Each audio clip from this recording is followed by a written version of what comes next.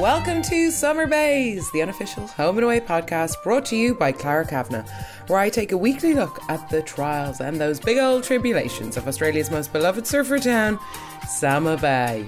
Each week I do a deep dive into the week's events and discuss dilemmas like, was Ziggy right to kick out Mackenzie for kissing Tane? Or is Leah's neglect the reason for Justin's painkiller addiction?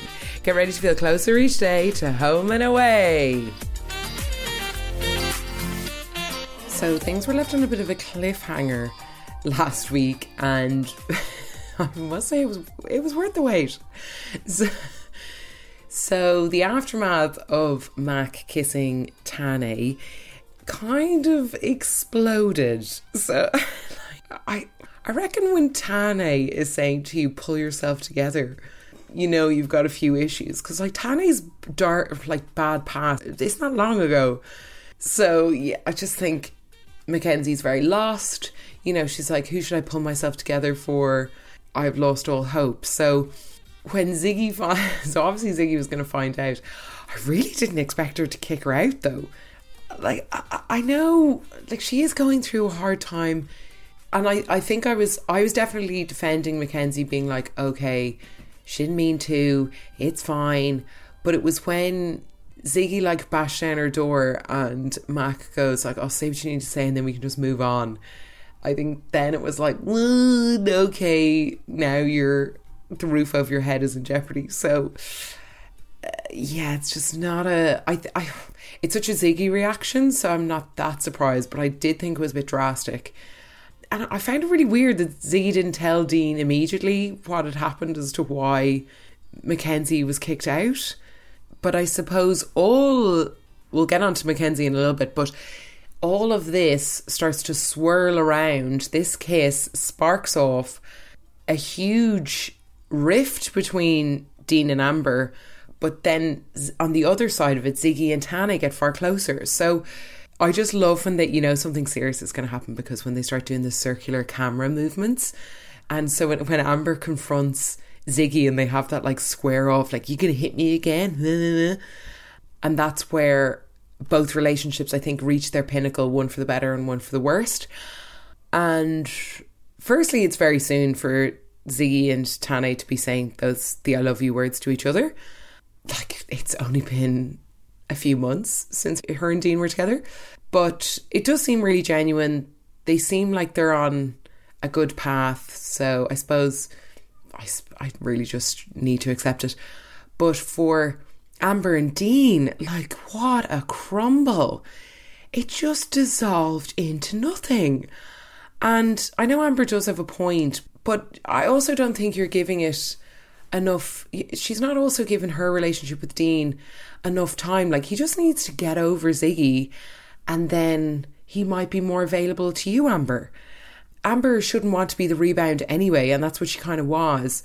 But if there had been a bit of time in between Dean getting with Amber, if he's still in love with Ziggy, and if he hadn't moved them in like immediately from them coming back onto the bay, I think it could have been avoided if they'd just taken things a bit slower, because it seemed like they were going so strong. But then when you think about it, it seemed like Dean wanted the family rather than wanting Amber, and that's sad. And it's great that there's no risk of Jai being held captive or used as a pawn in their breakup game, so that's a relief. But it was quite a ceremony for them leaving. Like, was it the last 5 to 10 minutes of Dean saying goodbye to them? So that must mean that they're leaving for good. So maybe Dean will just visit them or something. It just thought it was very final. And what are they going to tell Willow? It's basically the reason she left. That all her friends had settled down. And why haven't we heard from Willow that it went all right with Alex? Like, you would have thought there'd be one, I'm just off the phone with Willow, she sorted things with Alex, she's going to move to Victoria. She's just been left in the air. She's gone for bloody ages. Why don't we know? It's like, come on. But with Amber out of the way and all this gossiping that has been going on, I find it a little bit hard to wrap my head around all the different chats that were going on with different people. So, okay, you had the lovely fatherly, daughterly chat between Amber and John, all about great advice, you deserve more than Dean Thompson, fair enough. But then you have Dean chatting to Ari, and then you have Ziggy chatting to Mia, and then Mia gossiping to Ari about how in love Tane and Ziggy are. Meanwhile, Ari knows that Dean is still in love with Ziggy. And then it goes into like Dean telling Ari about Mac kissing Tane, and then Ari telling Ziggy about Dean and Amber. It just felt like a total whirlwind of gossip. I couldn't keep track of who knew what. And then Tane's obviously very jealous of Ziggy's friendship with Dean, trying to be cool about it, trying to be boyfriend of the year, but clearly not sitting right with him. Then Ari has to have a chat with Ziggy about her contact with Dean. And do we have a little bit of a flicker of hope now that Amber's out of the way? Is there something more behind all this contact with Dean and being a good friend to him? Have things changed? I don't know. I would still hold a huge flame for Dean and Ziggy, so will Ziggy shock us once again next week? Who knows?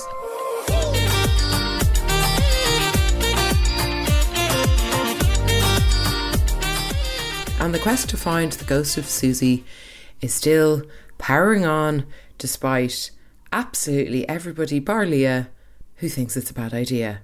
And yeah, Leah's obsession is just growing and growing, and the more it grows, the more people tell her no, it like makes her batten down her hatches even more and not want to give up. And it strengthens her determination. But from all the research that Leah's doing and all the victims that Susie has, what is Susie doing with all this cash? Because she seems to roll into town. It's not like she can buy any assets. It's not like she can, the only thing she can have is a nice car, which I'm sure she has to abandon a few of them. Like, she can't buy a house. She can't buy a boat. She definitely can't travel. So, like, what is she doing with all these people's money? It's so weird. And anyway, so with this Susie sighting, Leah becomes even more becrazed and doesn't even care that the last time anyone saw Susie, she poisoned Irene. And Leah's saying stuff like, oh yeah, well, what will you do when you see her? Oh, we'll give her the element of surprise and we'll be prepared. How are you going to be prepared for somebody poisoning you? It makes absolutely no sense. What is her plan if she doesn't want to involve the cops? What is she just going to do? Oh, give out to her? Like, you can't, if you meet her without police and you're tiny and small, she's been scamming for a long time. She knows how to get herself out of these situations. So what do you really think? You're not, like, are you going to go into combat? Are you going to just give out to her and make her feel bad? This woman doesn't have a conscience or a soul. What are you planning to achieve? And saying stuff like, oh, the risk is worth the reward. What's the risk? The last time you followed somebody, it was Douglas, and he nearly made you get married to him. So she can't see the wood from the trees, and nobody can talk her down. And I can totally understand, okay, minus the pain meds, I can totally understand Justin's worry, concern and anger over the whole situation. I didn't really see any of his warning signs that the pain meds were getting too much. Okay, I didn't. I just feel like you would be angry after dealing with that kind of stubbornness from Leah. You would be so annoyed and frustrated. I was like, well, I missed that sign as well. I didn't think Justin was having mood swings or like being overly aggressive. I feel like that would get under your skin if someone wasn't listening to you for that long. If you made a home cooked meal for someone and all you could see was their head in a laptop, you'd be so annoyed. So I really don't. I think he's every right to be annoyed. I think the pain meds are obviously spicing things up a little bit. But like, I still think he would be angry and annoyed. Any partner would be if you're being ignored and cast aside and neglected. Of course you would feel like that. I didn't really see that. And the way they're carrying on and fighting every step of the way, the screaming battles, I have such a headache. And Leah saying stuff like, oh, but you have to be supportive or shut up. It's kind of like, well, stop recruiting everybody in the Bay to come on your quest. And, when John wants to back out after the kind of anticlimax of the sighting, like, you have to let him. You can't give out to him. The man has been through enough. But I did think it was quick that Leah copped on to the pain meds and hopefully that'll now wake her up and go, oh, whoa, I was so oblivious to any of this. Maybe I'm going too far in my quest for Susie. Maybe I need to pay attention on like my life partner. Because now Justin is hiding his medicine, so he's clearly not coping, and you're now giving yourself a distraction. Not that it's Leah's fault, of course, but like this is an unhealthy obsession, so you need to wind it in, love. Because like Justin has addiction in his blood. His brother was addicted to crystal meth. We need to just forget Susie. You're trying to chase a ghost. You're jumping in shadows. She's been out of the show for ages now. You're not going to find her. If the police can't, come on.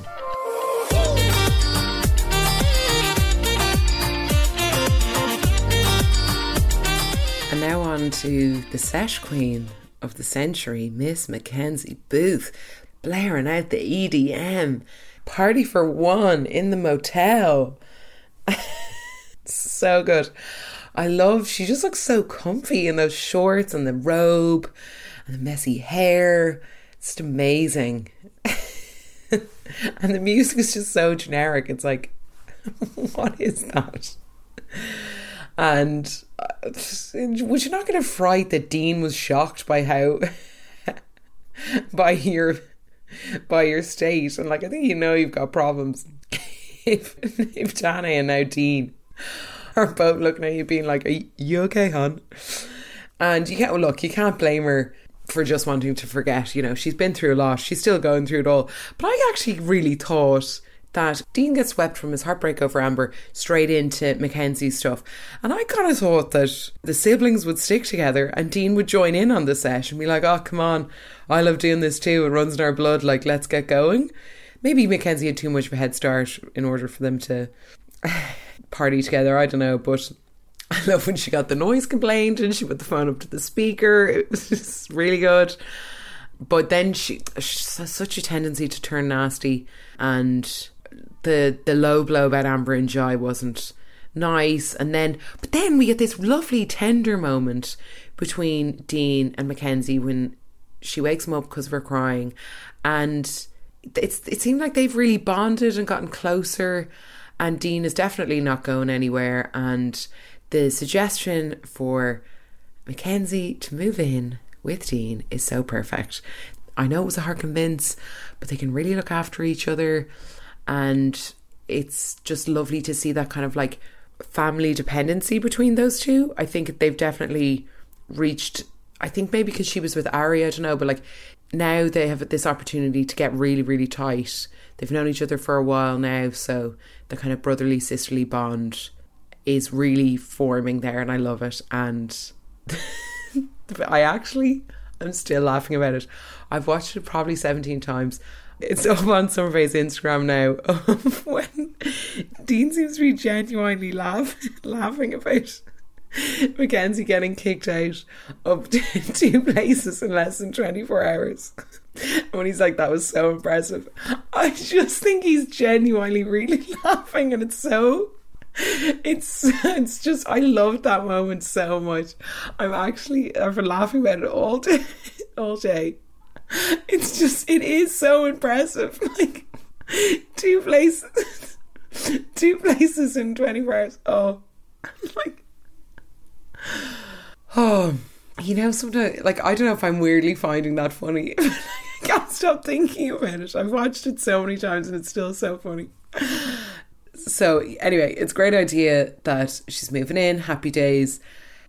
But yeah, and then when she's all hungover, me and my family have this thing when whoever's hungover in the house gets nicknamed Hangover Joe. So you can't do anything, you're sluggish, you can't make any decisions, you're not like sick, but you're very tender, you need a little bit of minding.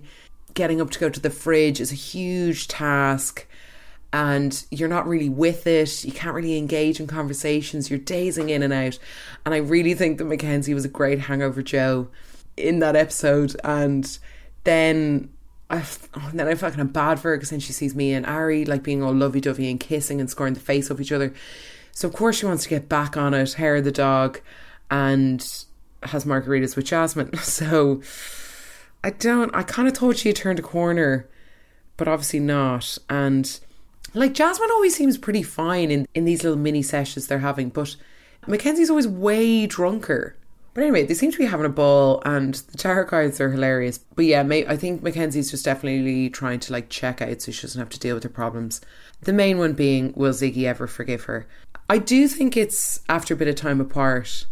I'd imagine it's pretty redeemable. Or salvageable maybe. But yeah, the move-in seems temporary, so then they don't really need to worry about Bella as much. Because poor Bella, Dean makes all these massive house decisions and just doesn't even tell her. He just tells her after they've moved in. So this seems like it could just be a blip for Mackenzie and she'll get back on track. She'll redeem herself with Ziggy, move back to the farm and just kind of get on with her life. Well, I suppose here's hoping. High hope, Squire.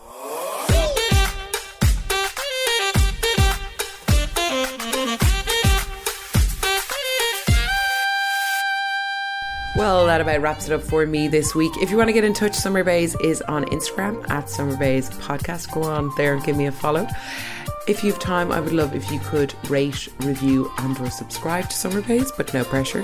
G'day, and I'll talk to you next week.